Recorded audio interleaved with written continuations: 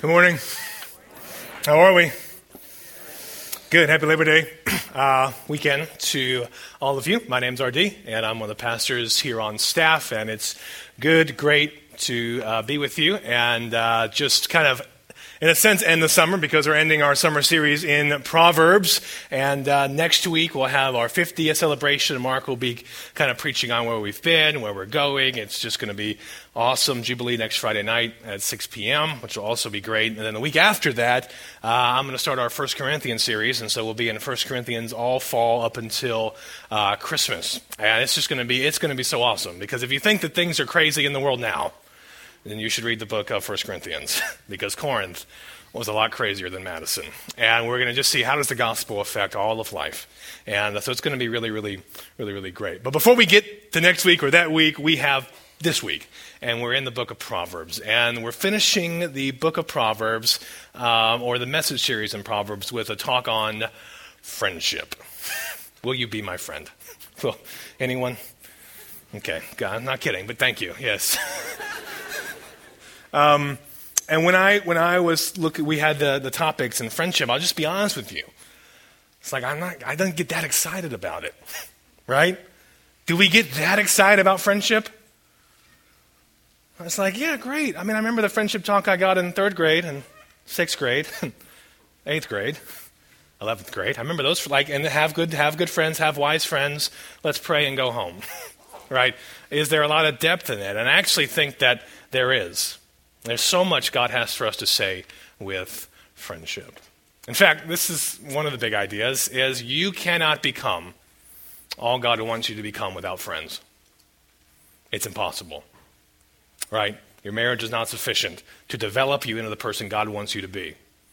And we're going to look at why that is, why friends are so vital and necessary, and how we can make friendship central again.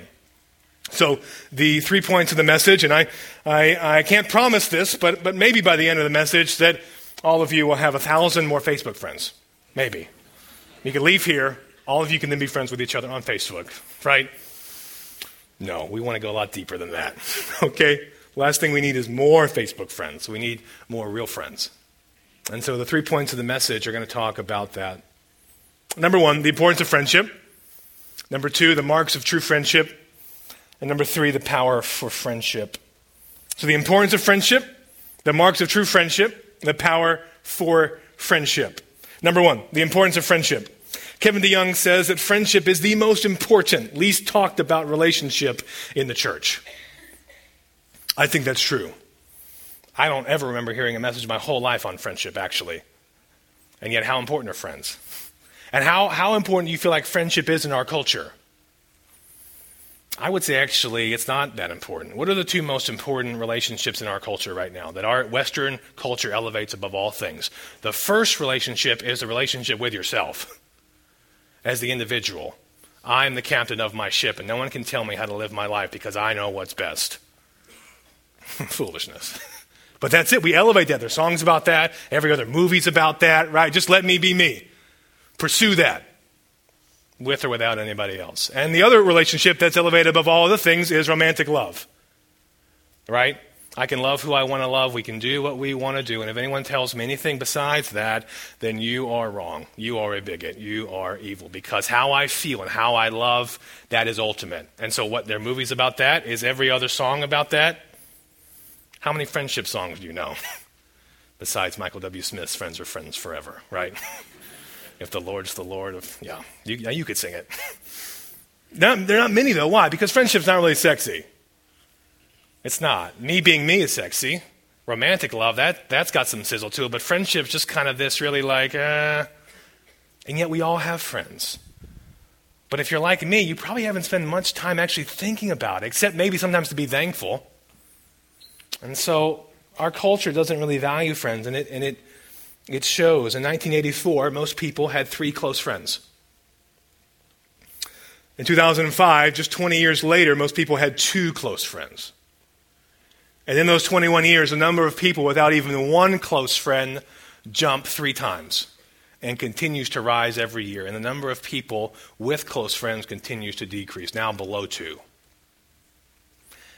And is it any wonder in a culture that values superficial friendships and companionship, right, and fellowship, that we have so few people who actually know us, right? We have 1,000 Facebook friends, but we have basically no one who actually knows who we are. And the life that we live on social media, or even the life that sometimes we invite people over to in our home, is not the life that we're actually living, because we don't really want to open up. We don't want people to know what we're really walking through, because if they really knew, then they wouldn't be our friend. And it's a lot easier to pretend that this is my life than what my life really is. And our culture doesn't value it, and sometimes the church doesn't value it as well. And we elevate marriage as the end-all, be-all of everything, right? The end of the Yellow Brick Road is marriage in the church, and yet that's so not true, because you don't have to be married to be a Christian. You can be just as complete and full as a single person than as a married person. But when we elevate marriage and we look at single people, it's like there's something wrong with them, why aren't you married? Then we just begin to devalue friendship. And we basically say it's actually not that important. It's important for kids, right? Definitely important for teenagers to have the right friends.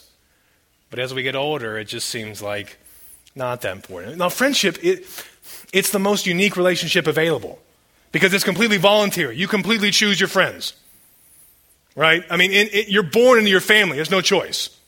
Right? You don't get out of the womb, show up on the hospital room and be like, yeah, I'll take you, mom and dad.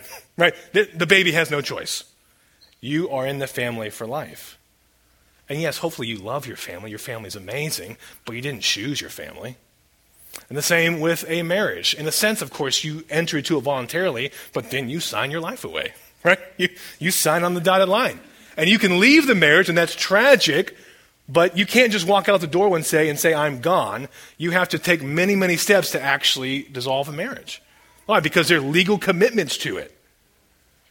But in friendship, what doesn't happen is this. Like, I'm hanging out with my friend Dave for a couple years, and I go, hey, Dave, man, bro.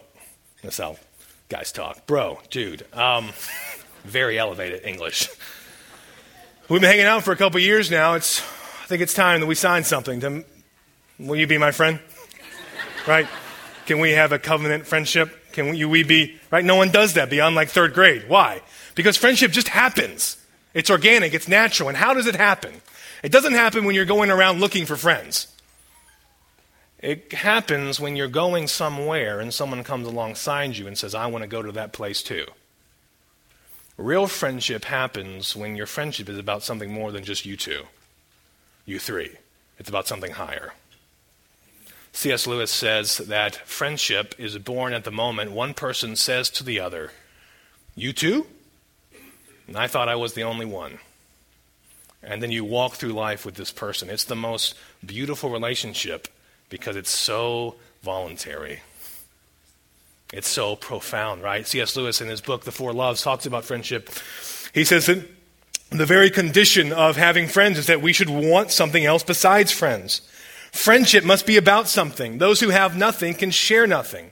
Those who are going nowhere can have no fellow travelers. Without friends, we cannot become all that God has created us to be. We are hardwired for friendship. Why? Because at the center of the entire cosmos, at the center of the entire universe, is an eternal friendship between God the Father, God the Son, and God the Spirit. That is the essence of what a friendship is. And maybe you've not thought about the Trinity that way, but I assure you that's what it is. Right? And you may be thinking, well, that seems like kind of a shallow way to talk about the Trinity. It's so much more than a friendship. Well, that's because we have such a shallow definition of friendship. But true friendship is self-giving, it's honoring, it's loving, and that's the Trinity. And so friendship created the universe. Right? God created the universe as a friendship. And so then he creates Adam. He puts him in the garden. It's Adam and God. You think that would be gravy, right? Right? He's just walking with the Lord. He's having a Bible study all the time. Like, what's the big deal? And yet, what does God say in Genesis 2:18 to Adam? God says, it is not good for man to be alone. Well, wait, I thought I'm not alone because I have God, right? God's all that I need. So I don't need anybody else. And yet God says, I'm not saying I'm saying it, God says it's not good for man to be alone. I will find a helper suitable for him. And so here comes Eve. And yet marriage is so vitally important, but it's not just marriage. It's that you and I are created by a relational God to have relationships with other people, both in marriage and in real, lasting, deep friendships, because we cannot get to the place where God wants us to go without people in our life. Right? Lone rangers are not anything to celebrate in the Scripture. We're always doing life together, and so God wired us and made us for friendship. We all need it. Right? All of us, parents need it, old people need it, young people need it, rich people need it, poor people need it, right? There's not a group of people where you can say, you don't need friends. But especially for people that aren't married, there's such a deep need for the church to be a place that welcomes people, single people, people with same-sex attraction, that this could be a place where they have friends, like real friends, not just see you on Sunday friends, right? Wesley Hill is an author and someone who has same-sex attraction, but is someone who says, I'm not going to act on my feelings because how I understand the Bible and how I believe what God says, I don't think that honors the Lord. And yet that's how I'm attracted. And so he's written a book called Spiritual Friendship. And he talks about the moment when he realized that his Christianity had to trump his sexuality. And he realized that meant that he might be alone his whole life. I'm going to read what he wrote in that moment, and I think it's not just someone with same-sex attraction who feels this, but a lot of us who wonder about, is there a place where our love can actually land? Is there a person that we can actually love beyond a spouse, whether we're married or not? And he writes about his fear of where he could finally find love. He writes this: "What I feared most about my decision to remain celibate was that I had thereby doomed myself to lifelong loneliness. When I was still in high school, despite being gay, I often daydreamed about what it would be like to be married, to have a house and children, to have a home the sort I grew up with. To know that I belonged somewhere, anywhere actually. Now, in light of where I felt my Christian faith taking me, I stopped dreaming about those things. In their place, I began to have a recurrent picture of myself around age 60, coming home to an empty apartment, having lived all of my adulthood as a single man. I started to think about the particulars of that scenario, not knowing each year where I would spend Christmas, waking up each morning to a quiet bedroom and having no one across the table from me as I ate my cereal before heading off to work. Coming home at the end of the day and reading a book with no one to talk to about it. Of having no one knowing if my plane lands on time. Of having no one to call if I lock myself out of my house. Of having a life filled with loneliness.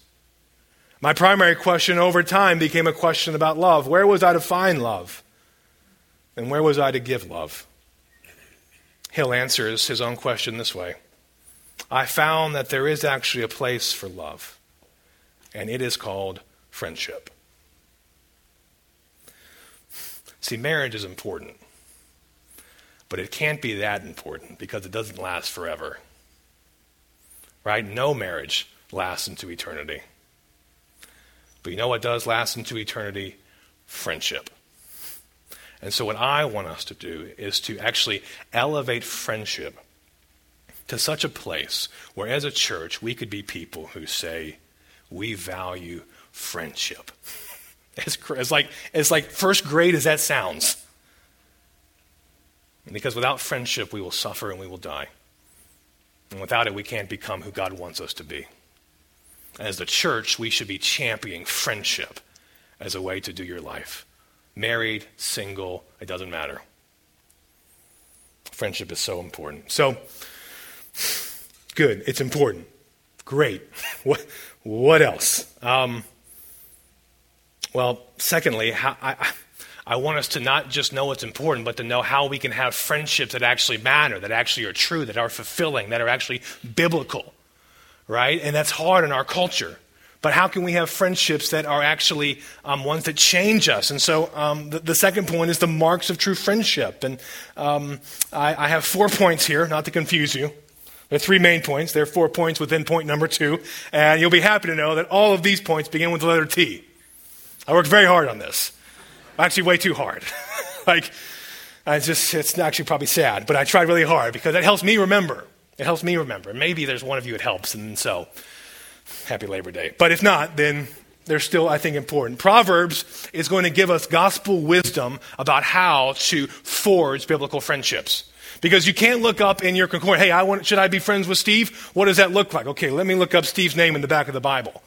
Oh, wait, Steve's name's not there. How am I supposed to be friends with him? There's not a verse.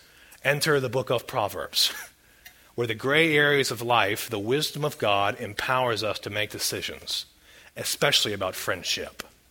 And so the 4 points are this. The marks of true biblical friendship are transparency, time, truth, and transformation. Transparency, time, truth, and transformation. Numero uno, transparency. There is no true friendship without transparency. Right? There is no friendship that can be built if we are not transparent with one another. Now, that doesn't mean that you're fully transparent with everyone in your life and that you're metaphorically naked with everyone, right? Not everyone has to know everything about you, but there should be some people in your life that do know everything about you, that you're transparent with, right? That you actually say, I want you to know me. And yet that can be so hard because maybe one time we tried to be transparent and we got hurt, right? We got emotionally, right, devastated because we reached out and then we just got slapped back. And so I don't want to reach out to anyone. I don't want to be vulnerable because that is too difficult to put myself out there. And if someone really knew what was going on in my heart, if they really knew how wicked I was, then they would run the other way. And you know what? In fact, sometimes actually in church, it actually gets a lot worse because we look around at everyone here and we think everyone's here at church just looks so pretty. They look like everything going well for them. They don't have stuff going on in their life like I do. Let me just encourage you. No one in this room has their life together. Especially me. I learned that a lot this week. No one here is okay. All of us are broken vessels that Jesus is putting back together by the Spirit with other people who love us. And so if we're not being transparent, we have no future. Proverbs is strong on this. The Bible is strong on this. Proverbs 10:9 says this, whoever walks in integrity walks securely, but whoever takes crooked paths will be found out. The path of integrity, the path of transparency, the path of honesty is not one that's going to be easy, but it's one that's secure, where God is with you. Because here's the deal. You cannot be transparent and you can hide what's going on in your heart, but it'll always come to light. You will always be exposed. Good friends just help that exposure happen earlier on. Because, guys, it's better to be exposed today than to be exposed on that day. But everything dark will come to light. And if you have friends that you trust, you can say, here's the dark parts of my heart. Would you share yours too? Man, talk about growth. Talk about just connection that happens so instantly. Proverbs 28:13, whoever conceals their sins does not prosper, but the one who confesses and renounces them finds mercy. If you conceal your sin, you won't prosper, though it's easier to conceal. It's easier to hide, like Adam and Eve do in the garden. They hide from God. They put on fig leaves. They run away from the only one who can actually help them because they're scared, even though God already knows everything about them, right? You to God, you're already fully transparent to God. He knows everything about you, and he still loves you, which means that you can be fully transparent towards him. Now look, I know in a room this size, at a church this size, there are, because I've been there myself, there are many of us in the room right now who are walking around in secret sin. And no one knows about it. Not our spouse, not our friends. No one knows about it. I know there are. And I'm not saying stand up right now and tell us what that is. I'm just saying that, hey, I pray God is merciful enough to make you tired enough to stop. Because secret sin will kill you. It'll kill you. And guess what? It'll always be exposed. And so we want this church to be a place where you can say, you know what, I'm broken, you're broken, so let's talk about that together. Right? In truly transparent relationships, it's completely equal. You can't have a life group or a small group where right, one person shares their prayer request and the other person just writes it down and then you pray. Right? I want to do that in my life group. It's like, guys, tell me about your junk. Great, let's pray. Hey, wait, RD, wait, you didn't actually share. Oh, yeah, next week. I'll get to it next week. Just, everything's great. Please, right? But it's just easier that way. But that's not a healthy relationship if it's not equal. If you are concealing your sin, if you're walking in darkness, one, I know you're miserable. I know you're depressed. I know you're not happy. Secondly, it's going to come to light. And so I just pray God would be kind enough that it would come to light now. That you could be changed. You could be transformed. And that you would have friends around you who would be honest and you could be honest with too. Now, I know for guys this can be difficult. Now, for women, I know it can be difficult too. Right? It can be difficult for all of us, but I'm just speaking as a man, so out of my own experience, that for guys, it's tough to go deep, right? We're not going to go have coffee together and just talk about our marriage. This doesn't happen. Not usually.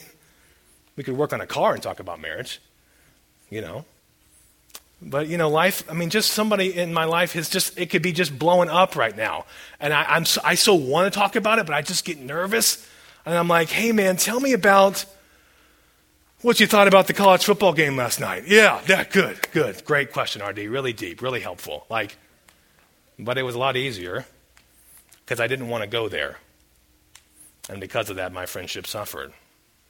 And so I just want to encourage us. I'm not saying this is easy. I'm not saying you go out there and just be transparent with everyone in your life. I'm saying it takes courage. But Jesus Christ can give you that courage to be transparent with people.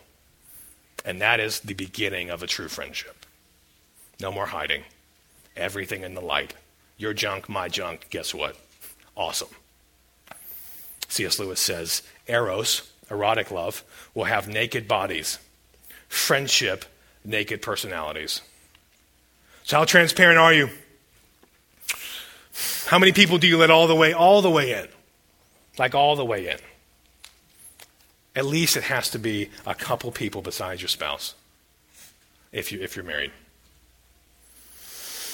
That's a whole other sermon, but we don't have the time. So, number 2. Time. Time. Quantity and quality of time enriches a friendship. You do not become true friends with someone over a weekend. You become friends with someone over a long period of time, years and years and years. And for some of us, our best friends are our longest friends. They're the ones who are still there. And we're like, why are you still here? Because I love you, right? But most of our friendships are about leverage, right? And most people that are friends with you are because you have leverage in their life. Because what happens when you move to a different life stage or you move to a different city or something happens, they're no longer friends with you. Not that you maybe didn't have some type of friendship, but that they really were friends with you because of the access you gave them to X, Y, or Z. They didn't love you for you. They loved you for the leverage you gave them to whatever it is that you're involved with. True friendships stick even when you move zip codes, even when you change life stages. And yet in our increasingly mobile society, I wonder why people have fewer friends with how much we move, how much things change, how non-open we are. Time. There's just no secret sauce to it. Proverbs 18:24 says, one who has unreliable friends soon comes to ruin, but there is a friend who sticks closer than a brother. Right? Someone who's with you, who's close to you, who sticks with you through thick and thin. That happens over time. Because once every couple years, your life blows up. And guess what? You want someone who's been there for you in the past. Or you've been there for them. And that takes investing our time. And it's hard. But it's something that we've got to do, guys. J.R.R. Tolkien's great story of friendship, The Lord of the Rings. Did you know that was about friendship? It is, actually. The book especially is about friendship. You know Sam and Frodo, the hobbits? The cute little hobbits, right? I don't know what size they are, but they're hobbits, and they're on an epic journey. And Sam says to Frodo about their friendship, he says this to him before they begin their journey. It's from the Fellowship of the Ring. Sam says, Frodo, you can trust us to stick to you through thick and thin, to the bitter end. And you can trust us to keep any secret of yours closer than you keep it yourself. But you cannot trust us to let you face trouble alone, or go off without a word. We are your friends, Frodo. Anyway, there it is. We know most of what Gandalf told you. We know a good deal about the ring. We are horribly afraid. But we are coming with you or following you like hounds. Right? Real friends are there through thick and thin to the bitter end. Maybe you're not on a journey, right, like the Lord of the Rings. But all of us are on a journey. And the true friends say, I'm going to stick with you. I'm going to be on you like a hound. Because I love you. Because I love you. Proverbs 17:17, a friend loves at all times, and a brother is born of adversity. How many of you really found out who your true friends were when your life fell apart? or when you had to make that call? Who do you call? Who do you call when your life falls apart? Do you have a friend like that? Would someone call you when their life fell apart? Right? Friendship is born over time. In the book, Same Kind of Different as Me. Anybody read the book, Same Kind of Different as Me? It's a great book. It's a friendship between Ron Hall, who's an art dealer, and Denver Moore, who's a homeless man. So people that you wouldn't think are naturally friends. But because of Jesus, they become friends because they share a common horizon. And in the book, Ron Hall talks about a conversation he had. So Ron Hall's white and Denver Moore is black, and they have this conversation while they're out fishing. Because that's how men have these conversations, right? When we're out doing something together. And so the conversation goes like this. It's got some interesting language, but it's in the book, so just roll with it, okay? Denver Moore starts the conversation. He says this. He says, I heard that when white folks go fishing, they do something called catch and release. Catch and release? I nodded solemnly, Ron Hall. Suddenly, I'm nervous and curious at the very same time. That really bothers me, Denver went on. I just can't figure it out because when colored folks go fishing, we are really proud of what we catch and we take it and show it off to everybody that'll look. Then we eat what we have. In other words, we use it to sustain us. So it really bothers me that white folks would go to all the trouble to catch a fish and when they're done looking at it, just throw it back in the water. He paused again and the silence between us stretched a full minute. Then he said, did you hear what I said? I nodded. Afraid to speak, afraid to offend. Denver looked away, searching the blue autumn sky, then locked onto me again with that drill bit stare. So, Mr. Ron, it occurred to me, if you was fishing for a friend you just going to catch and release, then I ain't got no desire to be your friend. I returned Denver's gaze with what I hoped was a receptive expression and hung on. Suddenly his eyes gentled and he spoke more softly than before. But if you was looking for a real friend, a true friend, then I'll be one forever. It takes time.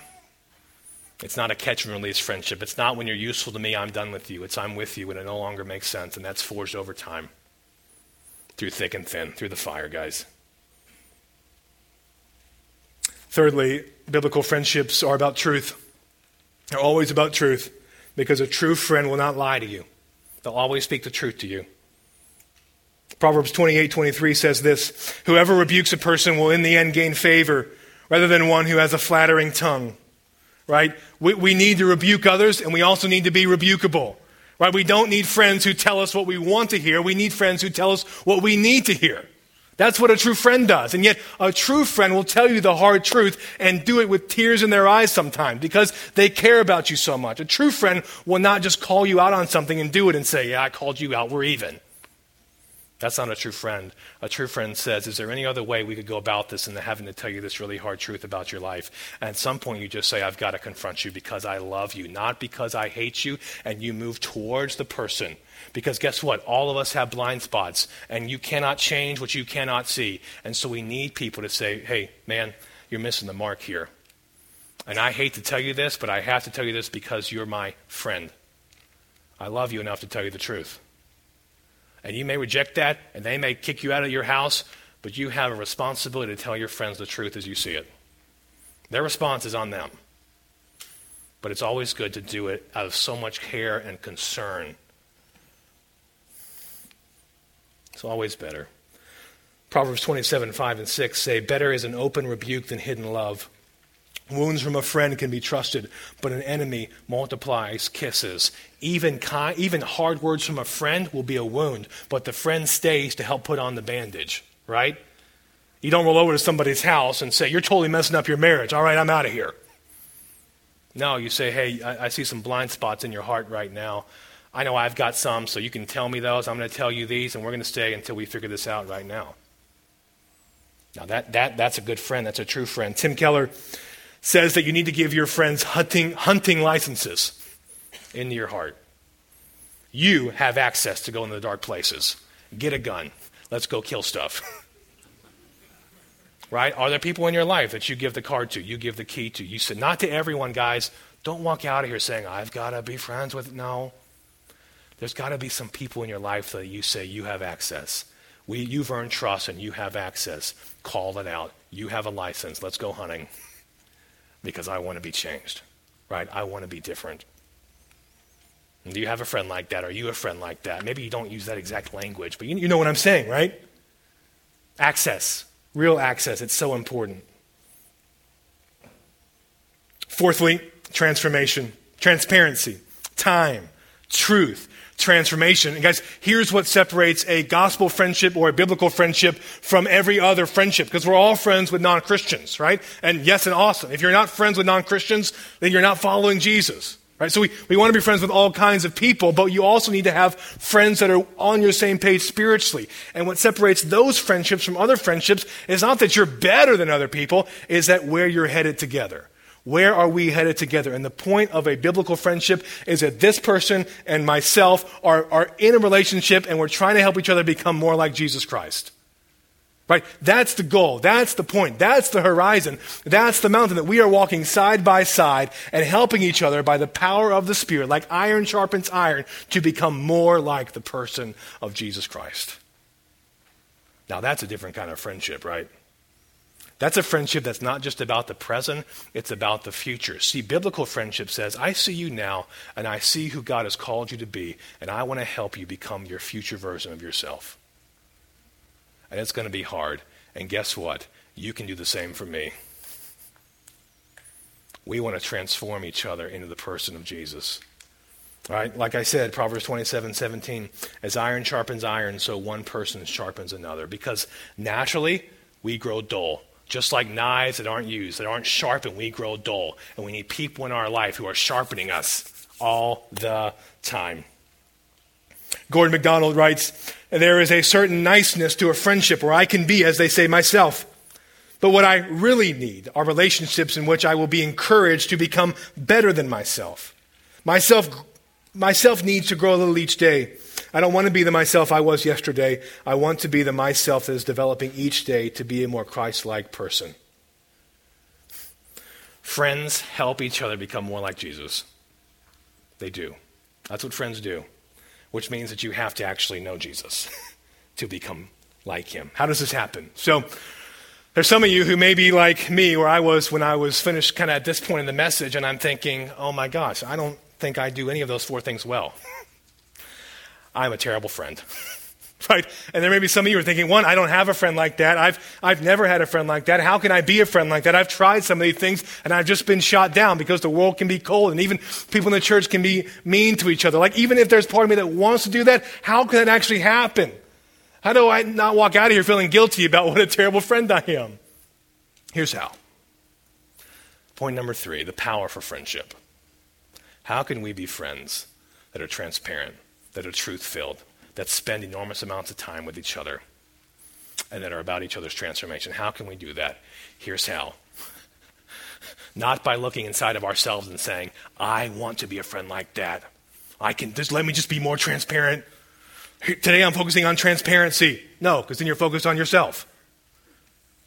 No, the power for forging and sustaining real friendships comes from friendship with Jesus Christ, the friend of sinners.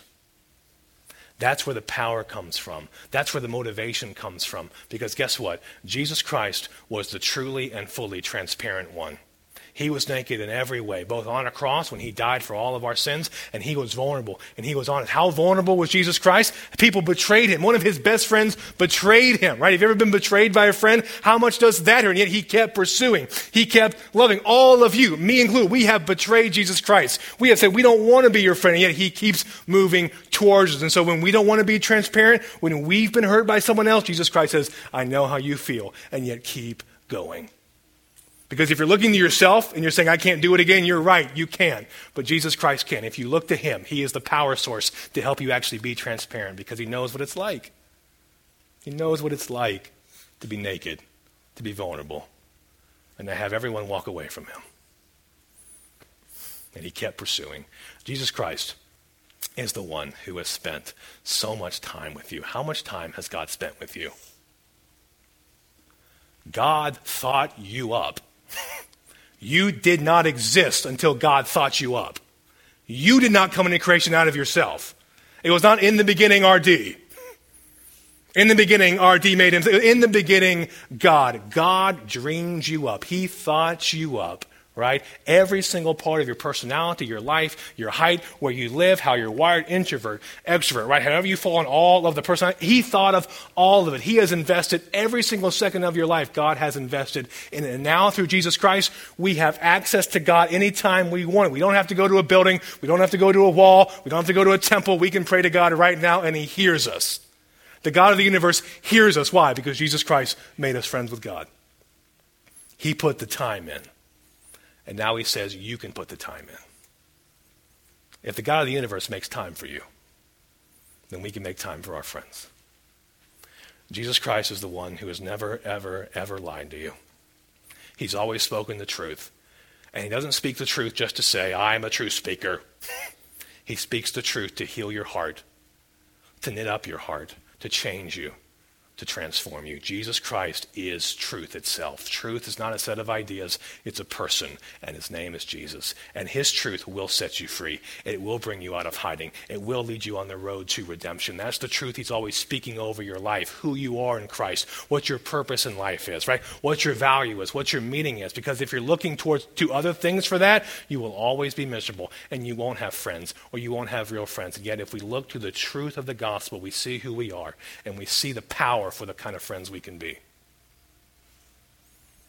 All right, Jesus Christ, his whole purpose is to transform you to be like him. That's the whole purpose. Everything he's doing is to change you and change you and change you, that you would be more like him, because that's where real joy is. And in the end, guys, it's not about our work, it's about his work and what he's done to make us his friends. We don't make ourselves friends with God. God makes himself friends with us. How does that happen? John 15, 12 through 15. My command is this: love each other as I have loved you. Greater love has no one than this, to lay down one's life for one's friends. You are my friends if you do what I command. I no longer call you servants, because a servant does not know his master's business. Instead, I have called you friends, for everything I learned from my Father, I have made known to you.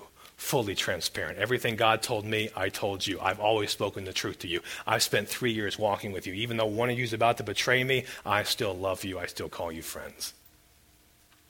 That's how we can have security. God has made himself our friend. He has. So, those last couple of things here, just, I know, like, if you're like me, you like a couple of practical nuggets beyond kind of the massively big topics of transparency and truth, and like, that sounds overwhelming. And a little bit it is. It takes time. But maybe before you get there, you can do a few of these things. That maybe this week, this month, I don't know. Number one, pick up a phone. Call someone. Right? I'm working on this message this week, and the Holy Spirit was just like, you need to call your friend Dave. Because he's one of your best friends. You haven't talked to him in 8 months, and you keep saying it's going to happen next week. But what does next week mean? It means never week. It means it doesn't happen. And so I called, and I said, Dave, man, you're one of my best friends. I haven't talked to you in over 6 months. I'm sorry. I'm not being a good friend. And he said, I'm sorry, too. We should talk. We should talk more. I picked up a phone. We had a great conversation. I wanted to be a friend my whole life, and I've got to put the time in. I've got to invest in. Open up your home for a meal with friends. Right? People that you know, bring them over, right? And maybe you leave the meal and you're like, we really don't like those people, right? But you still had a meal, so it's okay. Right? Not everyone has to be your best friend. Even Jesus had a smaller circle of people. But we should be friends with people very different from us, because otherwise the gospel is not glorified. If every one of your friends is just like you, you're not following Jesus. We have so much more in common as Christians than we have that separates us. Serve in the church, serve outside the church with a group of people different from you, right? Serve with teenagers. If you're not one, you're like, I can't relate to teenagers at all. Yes, you can, because one, you were a teenager. So you have that going for you. And secondly, you know Jesus. And we could use your wisdom and your help in student ministry, right? And if you're someone younger, maybe you could serve with senior adults and get outside your comfort zone and meet people different from you and find actually we have so much in common. Get outside the walls of just what are natural and see what God does. And lastly, we say this a lot, but join a life group or go deeper with your own life group. I know some of you are not in one, and I just know some of you are never going to be in one. It doesn't matter how many announcements we run. It doesn't matter what we say. This is not going to happen. And I want to say that's fine. It's just not an excuse not to do life with other people who love Jesus, right? It is a command of the Lord to be in community with people. And to not be in it is to be in complete disobedience. And so maybe it's not a life group at Door Creek. I think that's a great way. But guys, we've got to be together. We've got to be in this together. Life is so hard. We've got to be in it together. When my wife and I started our life group 2.5 years ago, it was started based on basically, couples that I had performed their marriages. And I just said, you want to be in our small group? That's kind of how I've recruited my small group. And so now we have like 5 couples in there. So that, if you don't have that access, still, there are ways to get a small group, right? You can just sign up for one. And so we've got 5 young couples in our group, right? And so Emily and I are so excited. We're like, this is going to be amazing. We're going to change the world, right? We're going to have parties together, watch football together, study the Bible together, have chips and salsa, because that's like what you do in all the small group videos, right? We're eating together. Like, this is going to be awesome. And for the first few months, it was awesome. I'm like, this is great. We're growing. People are becoming Christians in our group. And it's just like, it's basically pretty easy, actually. It's actually pretty easy after the first couple months of it being awkward when you're basically judging each other, right? And you are. We all are, right? But you finally push past it. You're like, actually, I think I like you.